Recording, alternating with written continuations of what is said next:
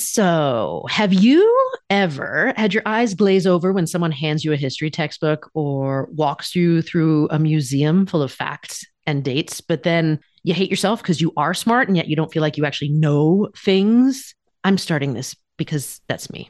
That's me. I'm hand raising right here. I have been that person until I've learned better over the last 3.5 years doing this podcast. That is why I'm absolutely thrilled to share this conversation with the authors of a fabulous historical fiction novel that taught me so much about American history and the Civil War in particular. And I'm jumping in here to say, even as the granddaughter of a Civil War historian, I learned so much in reading this book, in particular about experiences that were never taught in school or were largely glossed over in favor of a simpler, read dominant narrative. The book is called The Thread Collectors. Go get it from our bookshop.org page for Dear White Women podcast. And it was written by two friends, so we love that. One Black woman and one white Jewish woman. Think about how much weight there is in just that partnership alone. Totally. So this conversation takes us deep into belonging, the lessons we learned from history that are so relevant today, and the hope that we still have for where we can go from here. Welcome to the Dear White Women podcast, the show that helps white women use their privilege to uproot systemic racism without centering themselves in the process. We are your biracial Japanese and white hosts, Sarah and Misasha. We're super excited to be here. Would you two please introduce yourselves for our audience? I'm Allison Richmond. And I'm Shauna J. Edwards. Together, folks, they are the authors of a fantastic book we're going to talk about today. I need to tell you that one of my favorite things to do in the world, which I rarely make time to do, is to read during the day. And so when we got a copy of Thread Collectors, it was such a pleasure to be able to tell myself, well, I have to read this for the podcast. So I bolted to the sofa mid-afternoon and was laying down reading, and it was fantastic. But I did not expect that I was going to find myself tearing up by the end, crying and moving, really moved by your storytelling and the characters that you introduced. Well, so Sarah, you're a woman after my own heart. I also love to read during the day. And while I'm certainly not happy that you cried, I am happy that you felt the emotion that Allison and I were intending to bring to the page. I didn't have quite the lovely mid-afternoon, reading story that Sarah did. I read it at between 3 and 5 a.m. for a whole host of reasons that we won't go into right now, but I loved it, and I want to add that my grandfather, which is going to sound strange, but I'll explain why in a second, would have loved this book as well, because not only was he a Civil War historian, but he also firmly believed in his entire scholarship and the books that he wrote were about, what was the best way to learn history. And his firm belief was that the best way to learn about the true history was from first-person narratives of people whose voices were largely kept out of the dominant narrative at the time. And, I think that describes so many, all of the characters in your book, really. That's Jacob, that's William, that's Stella, and so I'd like to kick this off by asking, how did you focus then on whose stories you were going to tell? Well, I think having William and Jacob be musicians was really important to us right from the beginning. I mean, when you read the book, you can see how music is this connective tissue between the two men. It's this other form of language that bonds them and cements their friendship. And that friendship grows from their mutual love of music. But it's the first thing that connects these two people who are, from different backgrounds, different religion, they're, different colored skin, and, their lives entwine against the battlefield in Louisiana. So that was something we knew we wanted to do right away, primarily because on my ancestral tree, I have a great, great, great uncle who fought in the Union side in the Army during the Civil War, and he enlisted as a musician. And because we knew that was a fact, and that was something that we did want to weave in our family histories into this book, knowing that he was a musician, it was okay, well, then I think it would be really interesting if our, Black character, William, is also a musician, so we could explore that. But because we know that women also are lovers of historical fiction, and I had this idea relatively early on in the brainstorming process, which we can get into, that William would have a backstory and he would take something of value and give it to his beloved to sew into a map that's more permanent.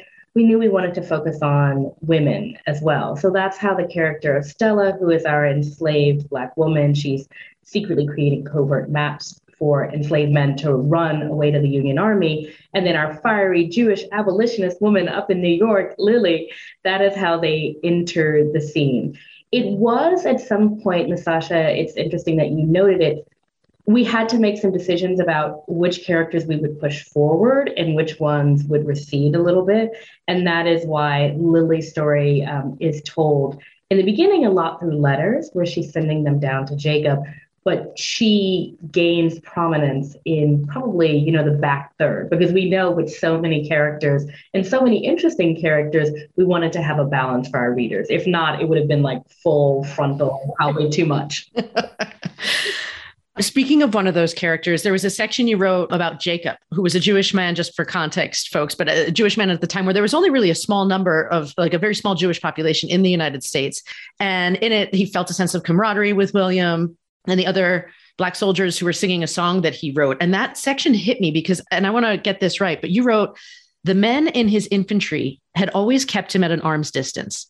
They were mostly polite and cordial, but the feeling of being an outsider was still hard to shake. Many in his company had never met someone Jewish before. He knew he wore his background quietly, never fully revealing himself, but his sense of vulnerability and foreignness was always with him, a trait born into him from his first breath.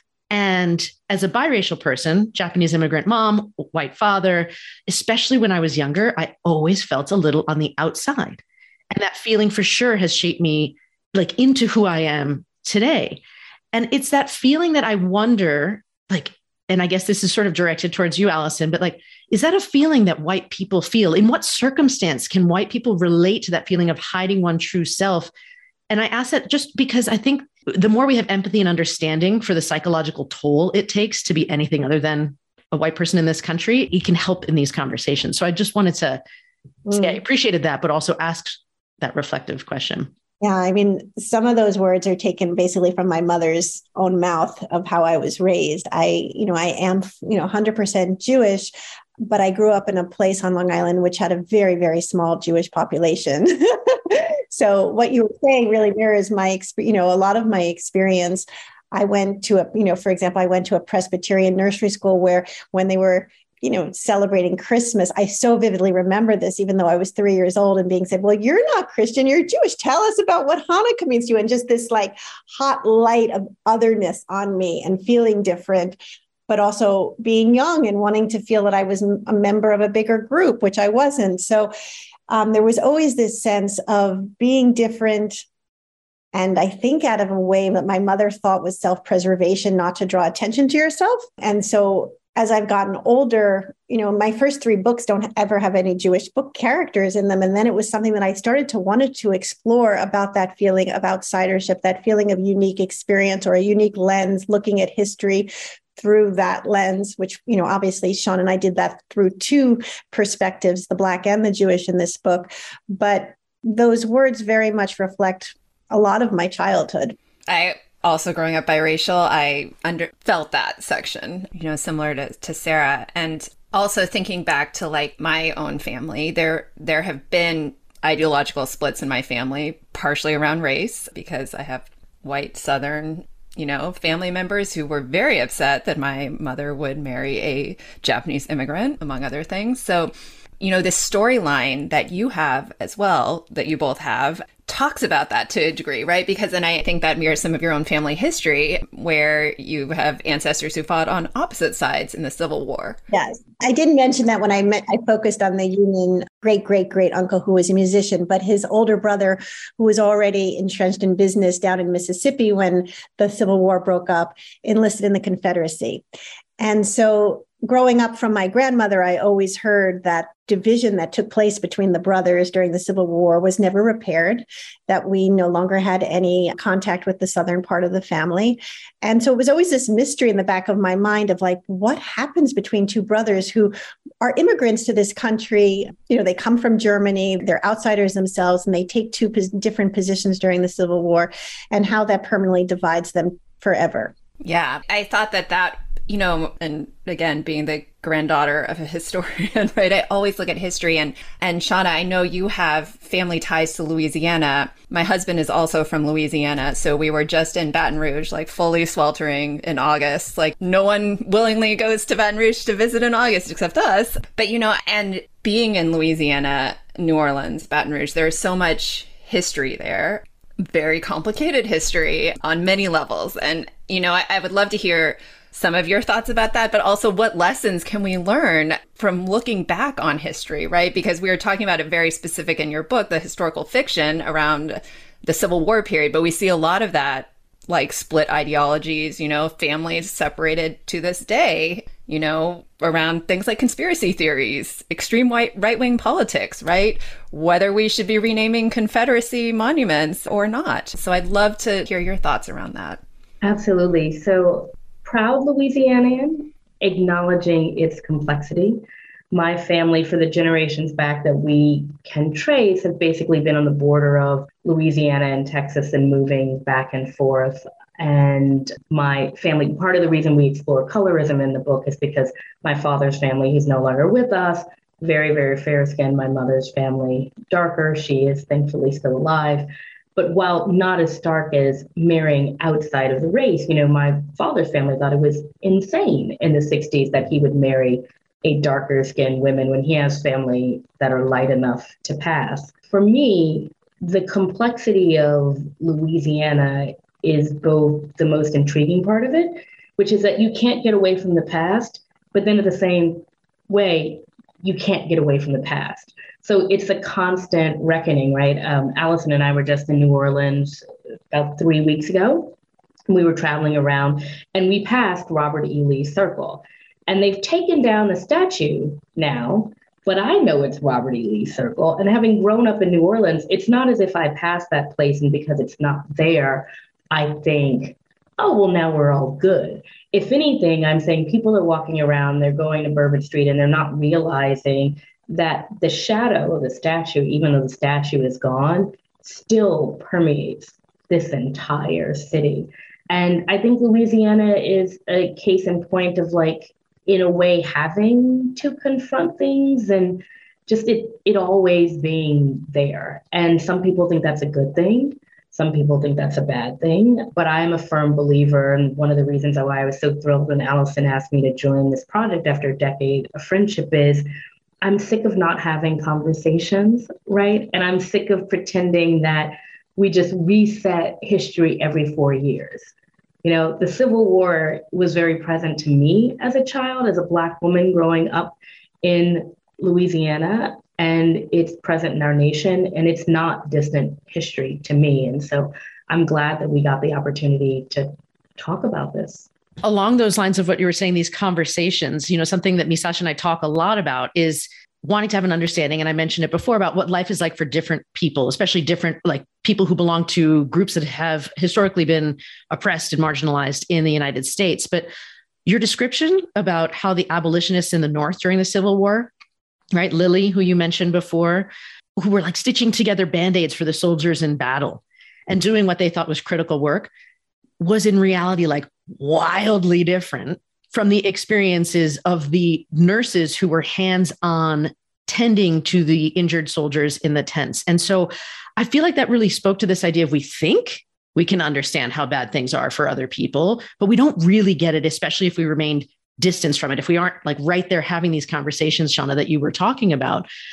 But on top of that, I feel like you really emphasize or leave it with a sense of creativity and ingenuity. People can do things when things are hard, things come to the forefront. When people along those lines are being directly impacted by systems meant to keep them down, survival instinct and drive is a really beautiful thing, as is hope. And so where do you think we have in our society today, things that inspire you with hope? What are people not seeing about where we are today? And how do we learn to lead in that sense, right there on the front lines? Well, I feel that even the coming together of Sean, not to be self-serving, but, this book came to be because Sean, during the spring of 2020, when we were in the throes of the pandemic, and all of a sudden, you're seeing the brutal murder of George Floyd on television, and all of this racial injustice is coming into the forefront of, that you can no longer, even if you're, not of that particular group, you're seeing the great injustice. we saw this as a legacy project to come together to create a book that wasn't just about focusing on the darkness of the Civil War, but also the hope that emerges out from it, the friendship that emerges between 2 or 4 unexpected characters. And it's that building of empathy and that sense of intention and purpose that I know for me helped heal during a very broken time and a very scary time. So although I'm not going to say neither Sean and I were, as ingenious as Stella, our character, who is, repurposing every bit of thread and cloth to create maps to help enslaved men enlist and fight for freedom, there was a sense of trying to, in Hebrew, there is an expression, tikkun olam, to repair a broken world, one stitch at a time, that every person has. If they do that, the world will become a better place. I know that Sean and I were trying to do that by creating this book. Well, as usual, I agree with everything that Allison just said. I will also note that I have had to learn how to become a better listener. When we first started writing this novel, my day job was in diversity, equity, and inclusion. And I knew all of the theories, but I was too theoretical in a way. I was too removed. And I do think, as scary as technology is for me, fumbling when I get on the Zooms, the advent of technology and more people who have been ignored and those stories being able to come to the forefront, and us choosing to listen to them and choosing to listen to this podcast and choosing to spend our money on stories that would not have gotten through the machines before is critical. And I think that I have learned over the past 2.5 years or so, something that an old mentor of mine had told me, but I hadn't yet internalized it. And he's in the philanthropy world. And he said, there is an axiom of social work, and it is, don't do anything for me without me. And that requires listening to people. And you talk about Lily enrolling the bandages, and she's heard that's great. And, I know it would have been impractical, but the nurses on the field might have said, maybe you could raise some money for morphine, right? We got cloth. And so I do think that what is inspirational to me now is that we are starting to listen to the people who are in need of the support, and we're tailoring our responses to that need. I think that's such an important point, right? Because I think that there has been at times, right? And I live in the Bay Area, which has a lot of that at times, right? I know what you need, when you're not doing that first ask of well, what is it that you actually need, right? And I also, in talking about stories that were not told, or stories that are not sort of the focus of the stories that we hear, I really loved that you made sure to include the stories of Black soldiers needing to dig graves for white soldiers, right? Or the burning of the colored orphans' home in New York City, right? Because those facts undermine some of the arguments that I think are so easy to make. And again, living in the Bay Area, I hear a lot of it, right? Because you fought on the side against slavery, you were somehow immediately anti-racist. And I think that's, the whole thing that well, I'm not racist. I believe that all people are equal and full stop. That's it, or, even worse, I'm colorblind. I don't see color, which, having Black, Japanese, and white kids, that's very, very, well, anyway, we won't get into that now because that could take us in a whole separate direction. But, I want to talk about that, why those stories were so important to include, why you framed them in your book, and why those stories are so important for us to understand, really, when we think about the complexity of this time period and, what was being fought for, but still what was entrenched socially within that fight. The 2 examples that you just mentioned were, not necessarily for Shauna. I think that Black men were forced to dig ditches and to bury the Civil War dead. I'm pretty sure, Shauna, not to speak for you, that you were aware of that before we embarked on the writing of the novel. But the burning of the Children's Colored Asylum in New York was something that neither of us had ever read before. We were familiar with the draft riots of 1863, but we weren't familiar with that horrible incident that took place on New York soil, where, a mob of white men tried to burn 250 Black children to their death inside the orphanage. And many of those children's fathers were, Union men who had died fighting on the, for freedom. So we early on had this pact between us that if it was something that we were unaware of, we wanted to share that with our readers. We wanted to share it with them in a way that they learned from it, that they didn't feel that we were like throwing a history book at them, but one in which they felt deeply for the characters. And when Lily writes about the burning of the Colored Orphans Asylum, she is horrified and you feel her emotion lifting off the page. The same as during the Battle of Port Hudson, another battle that we were not familiar with the specifics. Sean and I had both seen the movie Glory, which was, an incredible, powerful film with Denzel Washington. But the Battle of Port Hudson preceded that by, is it a number of weeks or days? I'm not even sure, Shauna. But that was, what happened to the Black men, where they were basically used as cannon fodder for the Union Army, was horrific to us. And we wanted you to see it through William's eyes, to feel it with his beating heart, and to, and for his friend by his side. One of the, for me, the more moving scenes in the book is that after that battle scene takes place, that conversation between the two men of what's happened. So as a historical novelist, I think one of the things that you set out to do is to show that even if something happened 160 years ago, there's themes that are still resonant today. The power of love, the power of family, of friendship, to protect our children, to yearn for a better life, to have equality. These are still things that we're all fighting for today. And there will always be parallels that can be drawn. But at the same time, you're learning about things that maybe you didn't know about. And by the time you finish the last page, you're a little better for it. So that was, I think, our hope. I feel like you just answered the question I was going to ask. So maybe, Shauna, if you have anything additional to add to this idea, right? Because that epigraph that you include at the beginning, if you don't know where you're going, you should know where you came from. It really speaks to what you were just touching on, Allison, this idea of we need to know our history. But what for you, Shauna, why is it important for you that people read this historic fiction novel to understand our country today and history in general? Well, because even though we focus on a limited set of characters who are fictional, they are against the backdrop of true historical fact that is playing out today. The rise of anti-Semitism, which when we started writing this book, I had not known that there was an expulsion, a temporary expulsion, but an expulsion nevertheless of Jewish soldiers from the Union Army. That never would have occurred to me. And I went to a school that was founded as a Jewish orphanage. So it's not as if I'm completely removed from Jewish culture. The rise in anti-Semitism, right? The rise in bias, crimes that are racially based, all of these things that have been happening, those things are like right now. It would be completely naive for us to look at the Civil War and say, well, I really truly hope and believe that it will not come to armed conflict. But all of the issues that were going on are happening now. When we think about the burning of the Colored Children's Orphanage, and I was really ashamed that I hadn't known about that because I belong to a club that's a block away from that corner, and I walk that corner all of the time. That the draft riots were also sparked not just by racism, but economic insecurity and people being scared that folks were coming to take their jobs.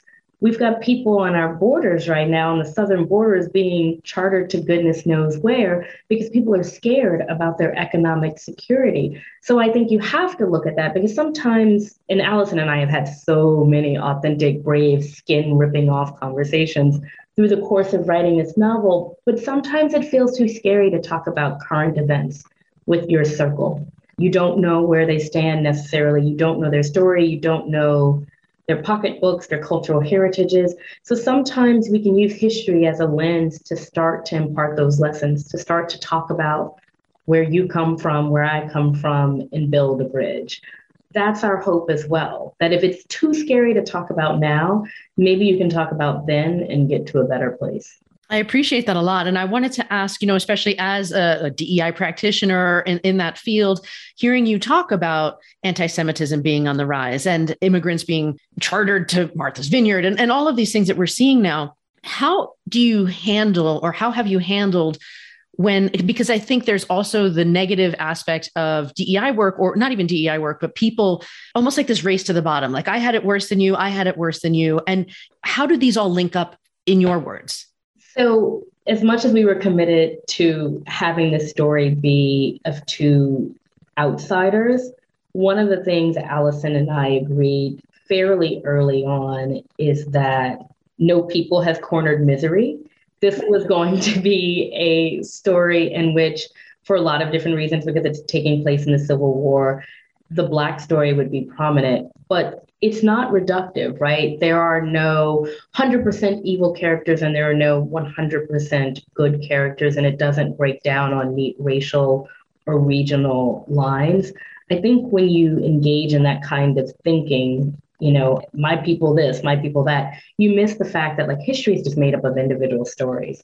I am truly interested in hearing someone's individual story, which will help me consider what's the point of commonality we have.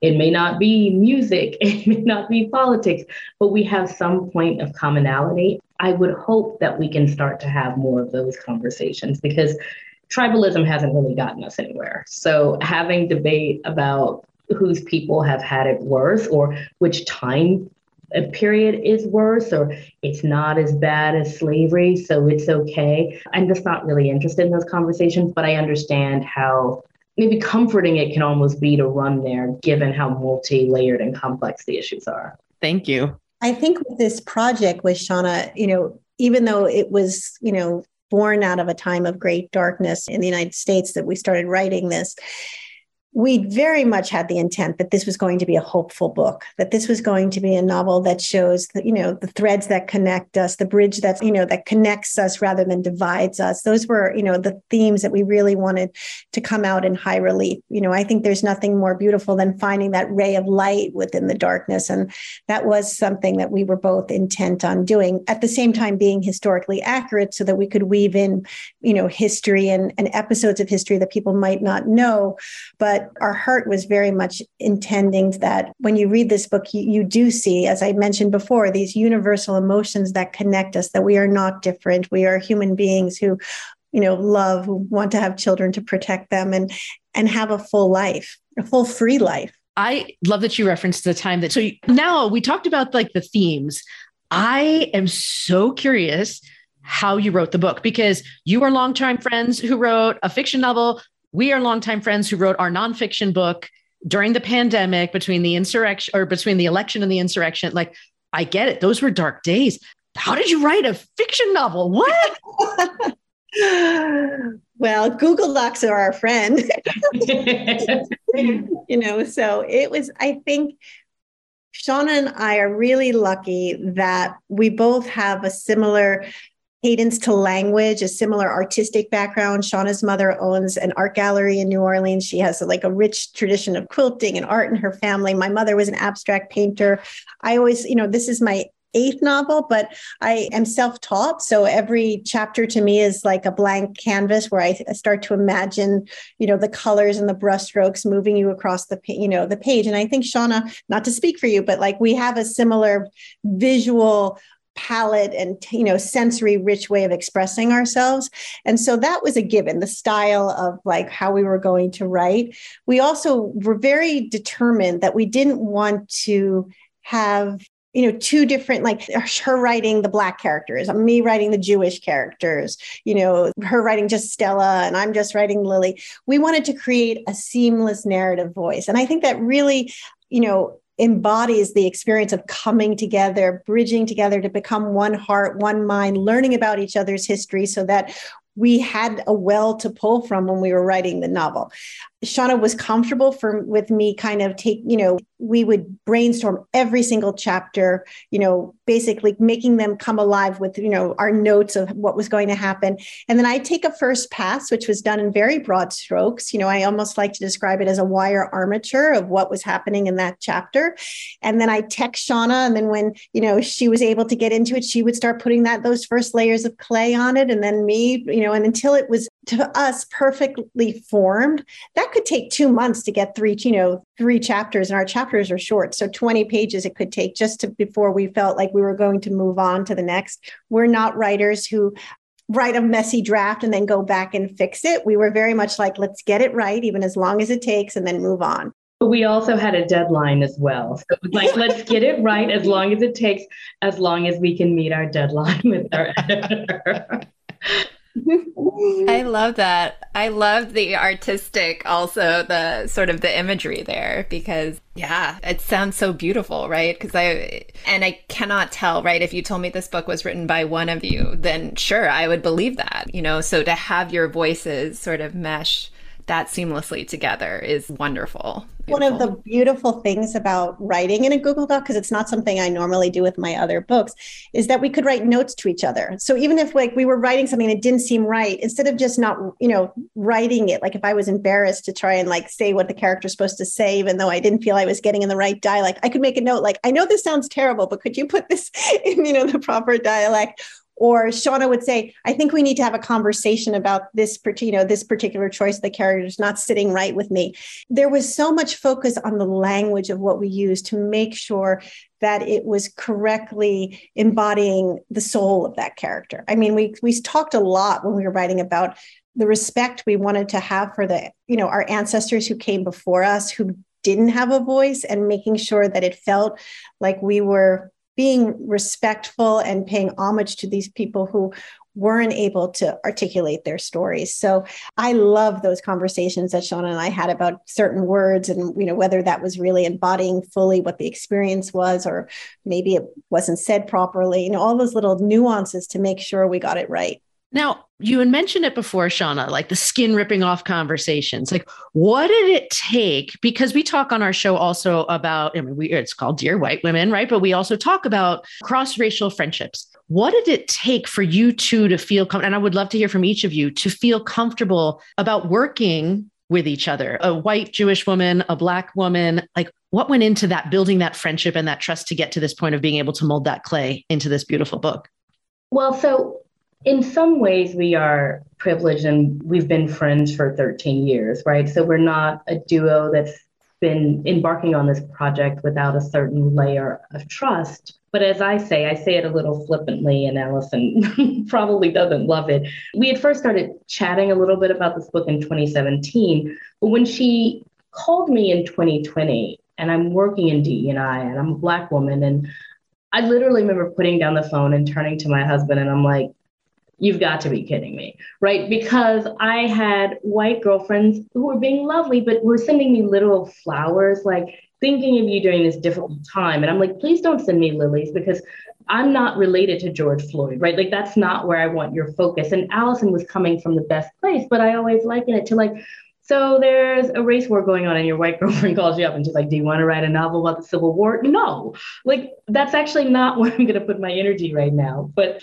my husband encouraged me to think of it differently as potentially a place for healing and education and a platform for the conversations that I probably at the time didn't even know I desperately needed. I have many cross-racial friendships. I think this has become one of the most honest ones that I have had. But there were times when I was shocked, but the good thing is Allison was equally shocked about the connections that she hadn't made. So as part of our research, and Allison, I hope you don't mind, I don't think you'll mind if I tell this, we read a book, a nonfiction book called All That She Carried by Tia Miles, where she's describing how an enslaved woman has given a flour sack with really just trinkets to her daughter who's being sold away from her. And then later on, that history is put on the sack in embroidered thread. And Allison called me and she said, I'm reading this book and it reads like a Holocaust book. And I said, of course. And I think it's so brave of her to acknowledge that she hadn't thought about that way as a Jewish woman who's written like 3 novels focused on World War II. But for me, there was something that was really inherently painful that someone who I love and respect so much just didn't immediately recognize that slavery was a 400-year Holocaust. Like it does shift your view of the world, right? Like your view of the world is constantly shifting when you realize how much about your day-to-day existence is not apparent to other people and how much the connections between other people suffering and your people suffering is not made. And I don't tell that story to say, oh, Allison, I can't believe you didn't know this. I tell that to say that she is wonderful and empathetic and educated. And we are not taught to make these connections. So in many ways, we have to teach ourselves to make these connections. So it took almost everything in me to do this, but I would not have done it unless I felt like it was going to be respected. And Allison has been such a respectful partner. And she helped me like put my skin back on after I ripped it off. Allison, how about for you? Well, yes. I mean, I remember that moment I called her because I felt so ignorant that I hadn't made, that connection of the parallels being so blatantly obvious, and I've been watching now Ken Burns's documentary, The United States and the Holocaust. I don't know if you've watched it yet, but there have been so many parallels that he has deftly drawn about what happened, with the laws that were created to marginalize Jewish people, to strip them of their rights, to separate them from their families, and inevitably to try and kill them off, that were taken from laws that were basically Jim Crow laws down in the South. And when in the early years, when they were constructing those laws and there was criticism from the United States, there's a line in the documentary where one of the members of the Reich just said, Mississippi, like you're calling us, the kettle black, basically. So that's horrifying. That happened. And that's happening today with, the laws that are being constructed to strip people of voting rights, of female reproductive rights. It's a very, very scary time. But I think when I was doing research for my novels that take place in World War II, I have one book, The Lost Wife, that focuses on an artist who is able to survive because of her artistic skill in a concentration camp called Theresienstadt, that I often felt that I got from readers all around the world. Like I remember getting, an email from someone in Poland who said, I never knew what happened to the Jews in World War II. My grandmother didn't want to talk about it, but now I feel so terrible. And thank you for illuminating this to me. And again, going to places all around the country where people didn't realize what happened to the Hebrews. I had that word used often. And so I think it's what Shauna said. If it's not your people, sometimes you don't make those connections of the suffering, the marginalization, the heartbreak. And this book has really enabled us to have these really deep conversations and to learn from each other. What a gift. What else have we not asked that you think is important for people to know about you, about the book? What a great question. Because we are a group of women speaking, I will also say that we are justifiably proud of the different layers of female relationships that we have in the book. William and Jacob and them meeting on the battlefield are how you gain entree into these two couples, one Black, one Jewish. But there's so much about women and the different ways that women relate to each other in this book as well. In New Orleans, we have Stella, our heroine, and she's biracial. And then she's got a sister who's fully Black, who is, not to mince words, almost like a servant in her enslaved sister's house. So think about all those levels. And their mother, who is trying to raise women the best that she can in limited circumstances. And then you have Lily, who is privileged, motherless, looking for mentors, looking for a circle where she can fit in, looking for purpose. And so I think that we focus so much on the men in our book, and we love the story of the men, but I also want to say that we really wanted to talk about women and talk about their relationships, even when a lot of their relationships, there's subtext and some of it's not said. And I think this sense of where do women draw their strength? Where do they find their ingenuity, their creativity, their sense of purpose against a very dark time, one of the darkest times in American history. I hope will be inspiring for readers, to look around you and what can you, Stella's creating, by unraveling her dress and finding the thread and like pillowcases are the best of her master. What do we do with those threads around us to build something that's beautiful and that will be able to be preserved through history? That's part of your legacy, part of your vision, part of your soul. Well, let me start. I love those answers. Thank you so much for sharing those. And so if people want to buy your book, find out more about you both, where can they go? Well, we have a website, which is just the name of the book, thethreadcollectors.com. You can find me on social media at Allison, ALYSON, RICHMAN. And Shauna? Yep, you can find me on social media as well. Shauna J. Edwards, SHAUNNAJEDWARDS. Yes. And, obviously the book is available at most independent bookstores. We love bookshop.org. It, of course, is available at online platforms, but we're really trying to help the independent bookstores by, making sure that if you are going to get the book, to support them. You've just listened to the Dear White Women podcast with your hosts, Sarah and me, Sasha.